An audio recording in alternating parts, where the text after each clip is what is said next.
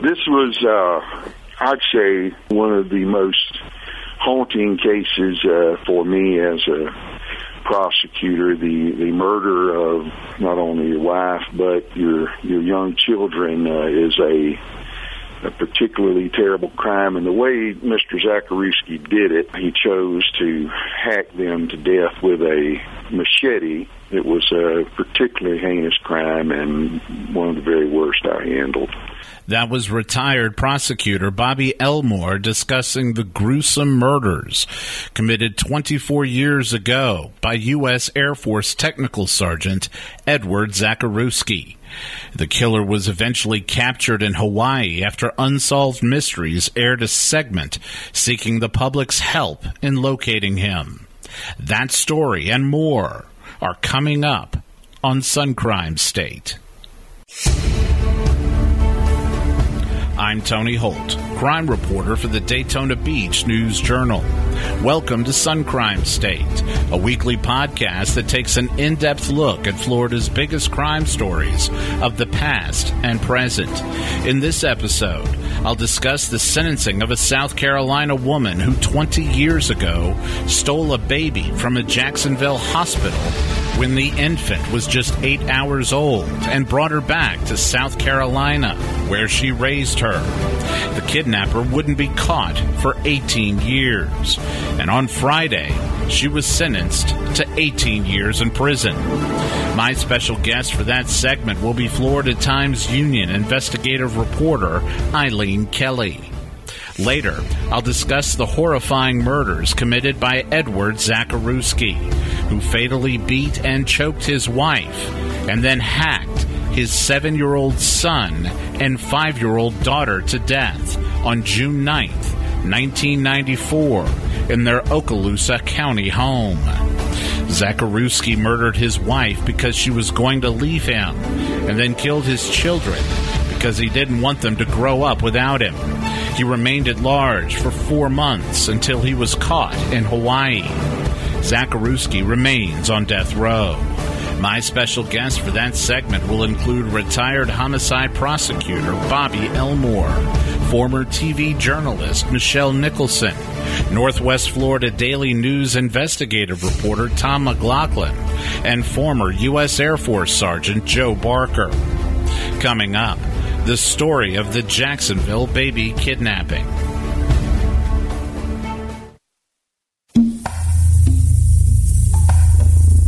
It doesn't heal now. I'm still hurting. When you reaching out to my child. That is my child. I am your mother, Kamaya. I am your mother. That was Shanera Mobley, who at 16 years old had her infant daughter stolen from her by Gloria Williams, who posed as a nurse at what was then the University Medical Center in downtown Jacksonville. On July 10th, 1998, Williams snatched the baby, Kamaya Mobley, and placed her in a bag and walked through the hospital's parking lot. She fooled the family into thinking she was a nurse. She fooled the nurses into thinking she was family. Williams never looked back as she drove all the way to Walterboro, South Carolina. Shanera Mobley has not spoken much to the media during the past 20 years, but soon after her release from the hospital, she was interviewed by a local television station. Here is a portion of her interview. Listen for yourself just how devastated she was. Please, baby, my baby. I know you. If you don't have no kids, if you was faking a pregnancy or, you just can't have no kids. How you think I feel? I'm older, true enough. I'm only 16 years old, but I have feelings. So that's my first child. After she got home, Williams packed a bag full of diapers and other supplies and kept it lying around for a while, expecting police to find her. That bag was for police to use as they traveled back to Jacksonville with the baby. But the police never came. Williams had committed the perfect crime, and the more she kept the baby, the more she fell in love with her. Kamaya Mobley's name was changed to Alexis Manigault. During the first 18 years of her life, she always went by Alexis or Lexi. Shanera Mobley, meanwhile, continued living for the next 18 years, not knowing what happened to her daughter. Times-Union investigative reporter Eileen Kelley has covered this story for years. I just know that she's a very hurt woman. And it was really sad in court in May when she was saying, what she lost in life and how she was preyed upon because she was a child, having a child. And, that's why she picked her. On January 13th, 2017, Williams was arrested. The Times-Union reported at the time that roughly 2,500 tips resulted in dead ends. But 2 tips from late 2016 came into the Center for Missing and Exploited Children that sent Jacksonville Sheriff's cold case detectives to Walterboro, which is about 200 miles north of Jacksonville. It is the county seat of Colleton County and has a population of about 5,000 residents. Investigators learned that Alexis Manigault had the same birthday as Kamaya Mobley. Then they learned fake documents were drawn up to establish her identity. The investigators conducted interviews with people in the community, and then Alexis herself gave them a DNA sample. It was a match. Detectives, along with an agent from the FBI, sat down with Alexis and told her that the people who were posing as her family weren't her family at all, and that she was really Kamaya Mobley. She already knew part of the story. She knew that her mother had taken her. She had found that out 2 years earlier. But on this day, authorities told her that her life was about to be turned upside down. Williams, the only mother Alexis ever knew, was going to be arrested, and she was going to be sent to prison, possibly for life. It turned out that on Friday, she was sentenced to 18 years, 1 year in prison for every year that Kamaya had been reported missing.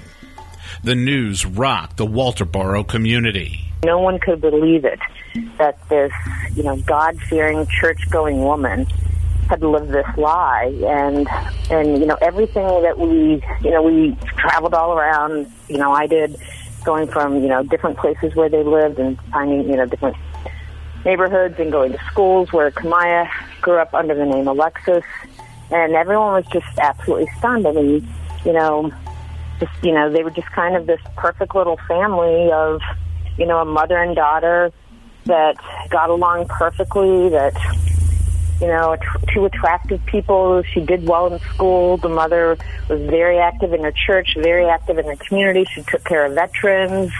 She took care of her parents. She was, wonderful and neighborly. Everyone just couldn't believe that, what, she was arrested on kidnapping? What, that little girl that looks like her isn't her daughter?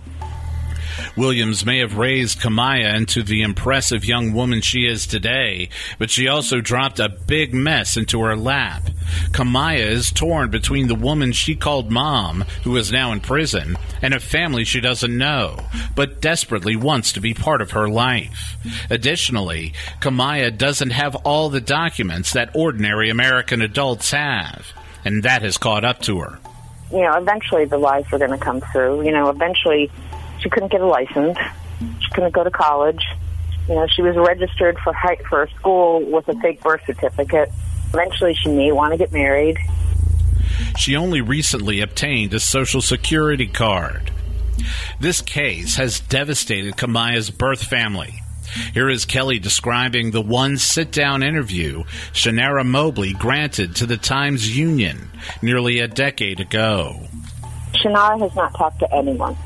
Shanera, she gave our paper an interview at the 10-year anniversary, and it was a really touching story, and she had talked about how every year on Kamaya's birthday, how she buys a sheet cake, and she'll cut a piece herself and for her children, and then she'll stuff a piece, she'll wrap a piece in tin foil and place it in the freezer for the just in case. And she had told our reporter 10 years ago that this is what she had done every year for 10 years. Shanara Mobley is now 36 years old. Kamaya's biological father is Craig Aiken. He was in jail on a drug charge when Kamaya was born. After he got out, he was jailed on statutory rape allegations. He was in his 20s when he impregnated Shanara, who was 15 years old at the time. Aiken has been a free man for years, and he and Mobley remain close. He, too, felt extreme emotional pain following Kamaya's abduction. When he and Mobley got the news that their daughter had been found and she was safe and alive, they rejoiced and drove the 200 miles together to Walterboro to meet their child. Oh, they were absolutely overjoyed. And they drove up the next morning to go meet their daughter for the first time. Craig had never actually set eyes on his daughter. Finally get to meet this little girl. They post a selfie. It's a wonderful photo. We talked to them briefly up in Walterboro. He was just ecstatic. But I believe he was probably, that may have been a little bit of a veneer, because I believe that he did find out that she had known for a while and didn't say help. I think what you imagine on TV, help me, I've been kidnapped kind of thing. Because when I called him later, he did break down. He said, yes, we did find out. I'm trying to not think about it. And so for this past year and a half, he's tried hard not to think about a lot of things. Aiken, unlike Mobley, has agreed to speak to the media. Kamaya herself has also agreed to interviews. The story made national news, and she has made numerous television appearances. She even agreed to take part on a cable reality show. But there is some awkwardness between Kamaya and her birth parents. Things are also now awkward between her and those she knew back in South Carolina.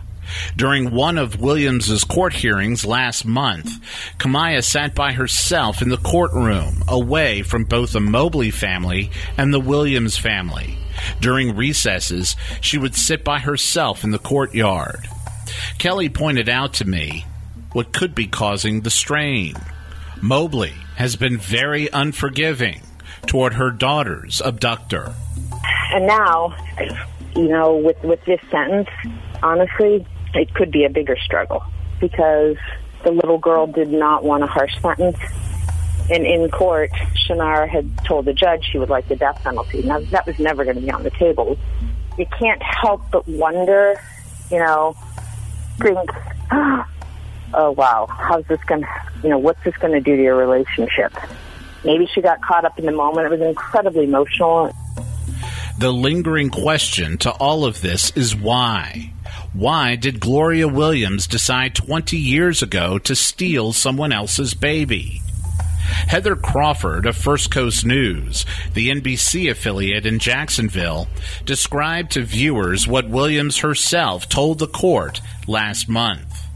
Now, the motive. Why did she kidnap Kamaya Mobley? That's something that so many people have wanted to know. And today, in her own words, Gloria Williams said she was in an abusive relationship and she got pregnant, and she thought that a baby would bring peace to that relationship. And when she had a miscarriage, she described just a kind of a state of confusion and chaos, and getting in a car, driving south down I-95, getting off at a Jacksonville exit, and ending up at the hospital, what is now UF Health Hospital. And in there, she said, I found myself looking at the newborns in the newborn ward, thinking to myself, fighting with myself. And then hours later, she would walk away with Kamaya Mobley and live with this deep, dark secret she said she told not a soul about for 18 years. For now, Kamaya is still living in South Carolina. She is gainfully employed and still communicates with the woman who stole her, which is another dagger to the heart of her biological mother. She did not want Gloria to be in jail for a long time. She has said, I realize what she did was wrong, but I don't want this to be a long sentence. They've shared letters back and forth. It's absolutely heartbreaking. Gloria Williams, who was 52 years old, was credited for the 511 days she has spent in jail. She is expected to be released from prison after she turns 68. Coming up, the story of the brutal deaths of a mother and her 2 children at the hands of an Air Force sergeant near Eglin Air Force Base 24 years ago. The method that he chose was part of what was so incredibly horrifying. He purchased a machete at lunchtime, went back to work, and worked the rest of the shift, went home, hid the machete in the bathroom, and then proceeded to take out the family one by one. That was former WEAR Channel 3 reporter Michele Nicholson describing the method used by Edward Zakrzewski, who attacked his wife while she wasn't looking with a crowbar and then used a machete to kill his 7-year-old son and 5-year-old daughter. When he was done killing his children, he used the machete on his wife to ensure she was dead. It would take 4 months before Zakrzewski was caught. He had sold his car, boarded a plane in Orlando, and headed west, deciding to live the life of a woodsman in Molokai, Hawaii, 4,000 miles away from Mary Esther, Florida. While in Molokai, he befriended a pastor and his family. One night, he was invited to join them in their living room for a night of TV viewing. They picked the very show that contained the very segment that showed Zakrzewski's picture and detailed his crimes. He knew he was busted. The next morning, he turned himself in at the Molokai jail. Edward Zakrzewski, now 53 years old, is on death row in Union Correctional Institution in Rayford. Before he wound up in such a dark place, he was a well-liked, well-respected married father of 2 who doted on his 2 kids, Edward Jr. and Anna. A Michigan native, Zakrzewski enlisted in the U.S. Air Force sometime after high school, and at one point met his future wife, Sylvia, in South Korea. Sylvia was 3 years older than Zakrzewski. The pair raised 2 children together and eventually settled in Okaloosa County, a community largely inhabited by military families and military contractors and their families. Zakrzewski, known by most people as Sergeant Zach, was stationed at Eglin Air Force Base. He was responsible for ordering replacement parts for F-15s, a famous fighter aircraft. Among those who worked with him was Joe Barker, who also was a sergeant stationed at Eglin in 1994. She's now a civilian and lives in Phoenix. She first met Sergeant Zach not long after she arrived at Eglin in 1993, after being stationed in Saudi Arabia. The 2 became fast friends. He was super nice. I mean, really polite, really nice. Obviously a family man, talked about his kids, had a very, very strong affection for his daughter, Anna, talked about her like she was the apple of his eye. He was very friendly, very personable. We'd joke about stuff. I mean, he was just a normal guy. And I remember thinking he was cute. I remember thinking, I don't know, that he was just a really nice guy, someone you'd want to hang out with. She wasn't the only one who thought so. Bobby Elmore, the assistant state attorney who prosecuted Zakrzewski in 1996, recalled the character witnesses who were called to the stand during the sentencing hearing. Here is Elmore recalling their impressions of him. He was a good-looking guy. I mean, very clean-cut looking guy. And I was, a little bit surprised that these Air Force co-workers of his, they came in and, they told the truth. And the truth was that as far as they were concerned, he was, about the best co-worker they'd ever had. Apparently a very hard worker, a friendly guy to all of them. And, and so none of them had a bad word to say about him. There was one part of Zakrzewski's life that wasn't going well, his marriage. Sylvia was hard on him. When she wasn't happy with what he was doing or how the marriage was going, she would tell him. A lot of stories that were published and aired about the murders disclosed information about the killings themselves, but not about the couple's rocky marriage. You've heard of a tiger mom. Well, Sylvia was a tiger wife.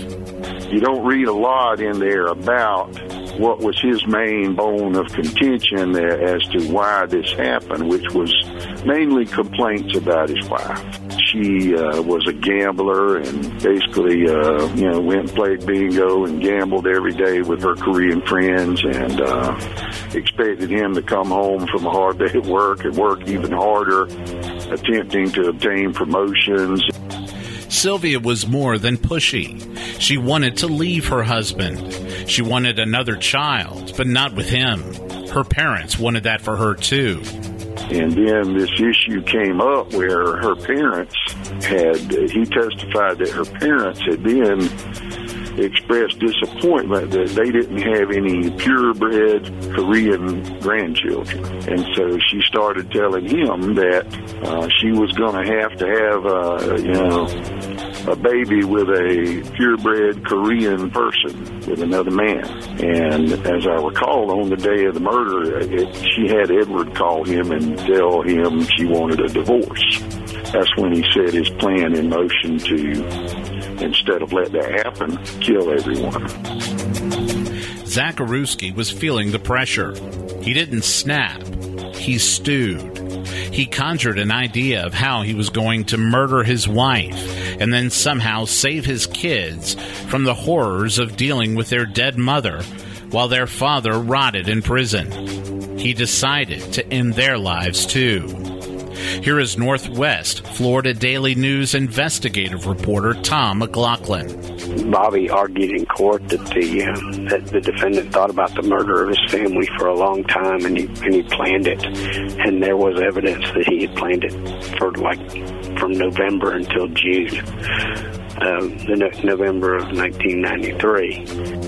Elmore told jurors that Zakrzewski once told a neighbor in November 1993, quote, "Before I'll let her divorce me and leave me, I will kill them all." Zakrzewski and his wife bought the house they lived in on Shrewsbury Road in Mary Esther on April 28, 1994. 6 weeks later, it would be the scene of one of the Florida Panhandle's worst ever domestic-related homicides. A community like the one in Mary Esther, which rests along the Gulf of Mexico in Okaloosa County, isn't normally the place for much carnage. It is a very chummy and conservative community. Here again is Michele Nicholson, who for years was a reporter for the ABC affiliate out of Pensacola and is now a public information officer for the Okaloosa County Sheriff's Office. People get along tremendously well. It's extraordinarily patriotic community. Tons of support for the military in this community, which is dominant as far as the economy and everything else. And a lot of the folks here are retired military as well and are connected. And I would say it's a fairly close-knit community where, for the most part, people get along very well. On Thursday, June 9th, Sylvia had made her son, Edward Jr., call his father and tell him that his mother wanted a divorce. At one point, Zakrzewski went to the bank and withdrew $5,400. Joe Barker recalls some other details of that day. I remember talking to him in the morning, and it was almost lunchtime, and he told me he had to go to the BX to get some stuff, and then he would talk to me after lunch. And then later I found out that that's when he bought the murder weapon. Zakrzewski purchased a machete at the PX. He returned to work and sharpened the machete.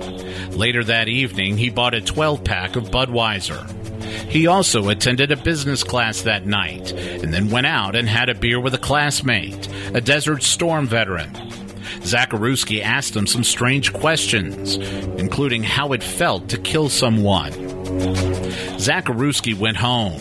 He was the first in his family to come home that day. He placed the razor-sharp machete behind the door of the bathroom. Sylvia and the kids eventually came home.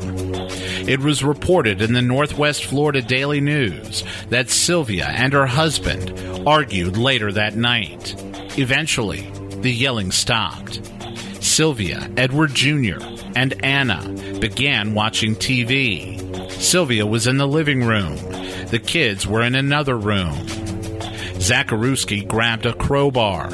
He walked down the hall to the sofa in the living room where Sylvia was sitting. He smashed the crowbar at least twice against her head. He then took her unconscious body to the bedroom where he wrapped a rope around her neck in an attempt to strangle her. She was either dead or near death. Here is Elmore describing what happened next. Then he went into the bathroom where he had the machete propped behind the bathroom door, and he called Edward, who was the 7-year-old son, to the bathroom, telling him, come brush your teeth. He testified that when Edward entered the room, as I recall, when he first testified, no, they didn't see it coming, but then he admitted that, Edward did see me raise the machete out from behind the door in the mirror, and we knew he did because both children had defensive wounds on their arms where they raised their arms to try to stop the blow. So we knew Edward had seen it coming. And so he killed Edward. He put Edward in the tub. Edward Jr. nearly had his arms severed. His torso also was nearly cut in half. After Edward Jr. was hacked to death, his father called Anna to the bathroom. Then he called Anna to brush her teeth, and he testified that Anna never saw anything, that he was able to hack her without her seeing anything. Well, the blood spatter analyst, Jan Johnson of the Florida Department of Law Enforcement, did a fine job of reconstructing that scene, and it was obvious from her testimony that he had in fact taken Anna and knelt her over the tub while she was still alive. Of course, she was kneeling, looking straight down into the tub at her hacked-up brother. And he then took Sylvia into the bathroom to make sure he killed her, so he cut her some with the machete as well. It couldn't be any more horrible what he did. After both kids were dead, Zakrzewski dragged his wife into the bathroom. To make sure she was dead, he used the machete on her too. Here again is Michele Nicholson. From a standpoint of horrific crime scenes, I would think this would have to rank right up with anything that's happened in the state of Florida. You essentially had, by all accounts, was a loving father who read to his children, tucked them into bed at night, put their PJs on them, decide that he was going to take out the whole family, essentially because his wife had told him that she wanted to go back to Korea, wanted to have an all-Korean child, according to the prosecutor, and wanted a divorce. He decided that wasn't going to happen and planned out in short order how to murder the entire family and make his escape. Zakrzewski was energized after the murders. That's what he told a psychologist who interviewed him before his trial. After he was through, he went and opened himself a beer and sat on the couch for a while, and said that, according to the psychologist that interviewed him, that he was feeling this sense of euphoria and how well it had all gone. And he actually got up at one point and went and checked to make sure it was all, that he had actually done what he did. And I guess at some point thereafter decided to drive to Orlando and fly to Hawaii. He actually took his time before leaving. According to a story in the Northwest Florida Daily News, after Zakrzewski had that beer, he headed out to a bar. After slamming down a few drinks, he passed out. Police found him, but they were not aware of what he had done hours earlier. No one except for Zakrzewski knew. The cops took his keys to ensure he didn't drive while intoxicated. They left and let him sleep. The next morning, Friday, June 10th, Zakrzewski walked home. He had to break into his house because he didn't have his keys. He put on his uniform, took his wife's keys, took her car, and drove to work. His coworkers sensed nothing was wrong. Zakrzewski left early. He drove to Orlando, sold his wife's car, and boarded a flight to Hawaii. Saturday, June 11th rolls by and no one senses anything wrong. No one comes in and out of the Zakrzewski house all day. Sunday morning, June 12th, an employee at Gulf Coast Seafood on Miracle Strip Parkway in Fort Walton Beach calls the Zakrzewski house. He leaves a message on the answering machine telling someone to move the car that has been sitting in the lot for 2 days, or else it would get towed. On Monday, June 13th, Sergeant Zach failed to show up for work at the Air Warfare Center in Eglin. He is listed absent without leave. An Okaloosa sheriff's deputy showed up at the house around 2:30 in the afternoon that day for a wellness check. He finds the bodies of Sylvia Zakrzewski and her 2 children in the bathroom. The kids are lying in the tub. Word was getting out. Barker remembers getting a call from a fellow sergeant. Well, I got a call, and they were like, it was a friend of mine, Sergeant, I think his last name was Cox. And Sergeant Cox was like, hey, don't you talk to the guy that does the same job as you? And I was like, well, yeah, all the time. He goes, he's missing, and his family is dead. I was like, what? He says they don't know if he's dead or if he did it, but his car's gone. And I was like, what? You know, so I turned on the TV, and, of course, it was all over the news. And I was like, there's no way. This is the nicest guy in the world. There's no way. Nicholson got the call about the crime scene and headed there. Her sources at the sheriff's office were filling her in. But she could tell it was a gory scene, judging by the expressions and body language of those detectives and forensic specialists walking in and out of the house that day. The one thing that I noted right away was the look on their faces, the tight jaws, the no-nonsense, very business-like atmosphere that was immediately noticeable to me, and I knew this was something big. The next day, authorities impounded Zakrzewski's car that had been parked in front of the Fort Walton Beach Seafood restaurant. On Thursday, June 16th, a murder warrant is issued for Edward Zakrzewski. Additionally, a federal warrant of unlawful flight to avoid prosecution is also issued.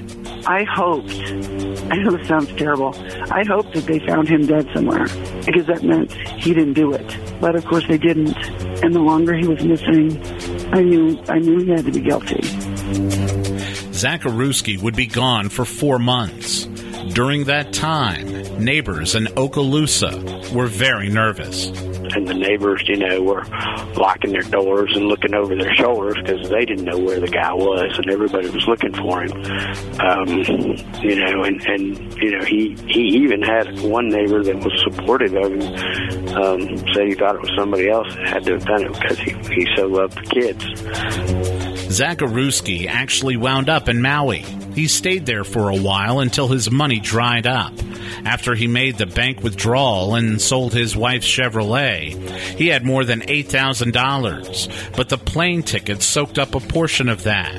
Before long, Zakrzewski made his way to Molokai. He was mostly slumming it, but he was living in a tropical paradise and was making new friends. He was living in a pup tent in the woods on Molokai. He had run completely out of money. He was living in a pup tent in the woods, and the preacher saw him living in this tent and made contact with him and offered to allow him to come live on the church grounds in a shack they had, and and help them with chores around the church. That preacher would later become a key witness in the case. Does this theme music sound familiar?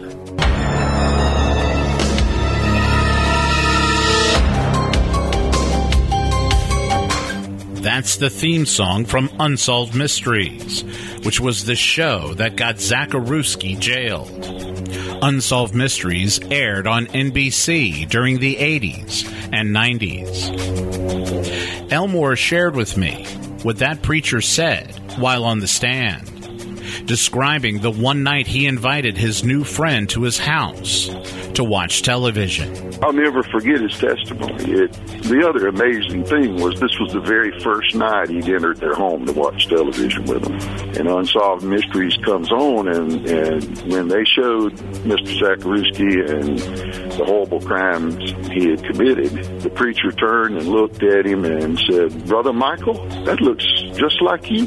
Well, the reason he called him Brother Michael was he had assumed the name of a local disc jockey from our area named Robert Michael Green, who was kind of a disc jockey celebrity in our area and was going by the name of Michael. So then, as you know, they kind of summarize Unsolved Mysteries at the end, and when his face was shown again, the preacher turned and looked at him and told him, "Brother Michael, that really looks a lot like you."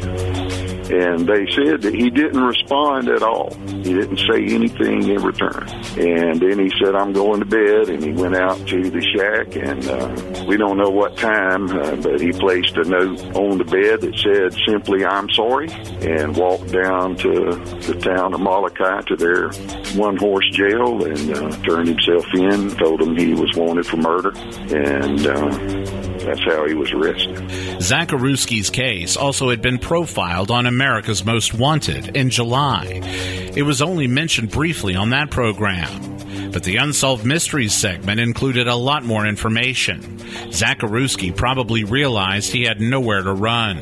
Anonymity seemed impossible, regardless of where he was. During the long plane ride back, Okaloosa detectives hardly heard a peep out of their suspect. He remained quiet from the Molokai jail to the Okaloosa County jail. He'd have to wait almost 2 years before his trial date. At one point, he had decided he didn't want to remain in jail. He and another inmate, who also was awaiting trial for murder, decided they'd try to make a run for it. They didn't get far. They basically, as I recall, it was essentially a situation where they tried to climb a fence, but, you know, the officer saw them and, you know, yelled, "Stop or we'll shoot," you know, and they decided to stop. You know, they didn't get out of town or out of they didn't even get out of the confines of the jail, as I recall. After that failed escape, Zakrzewski seemed at peace with the idea that he'd spend the rest of his days confined. When it came time to select a jury for trial, Zakrzewski did something unexpected. He pleaded guilty to 3 counts of first-degree murder. He did so, presumably, to save himself from the electric chair.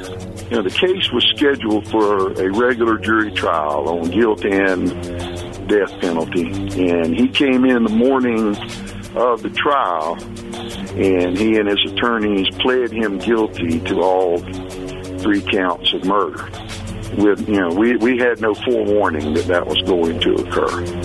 And they basically did it as a strategy to attempt to save him from the death penalty. The sentencing hearing lasted more than a week. A jury still had to be selected, and they still had to listen to the state's evidence.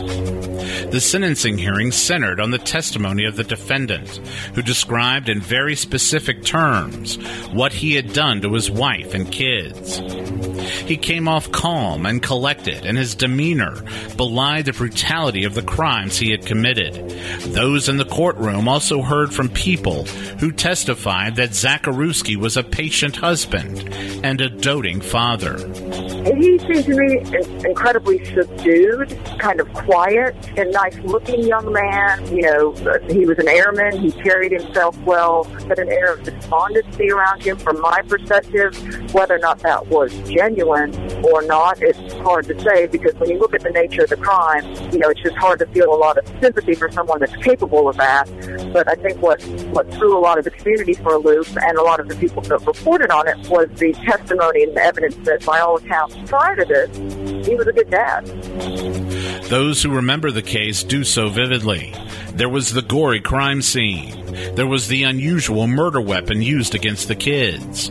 There were the circumstances behind the defendant's capture. And there was the defendant himself, who before that day seemed incapable of committing such a massacre.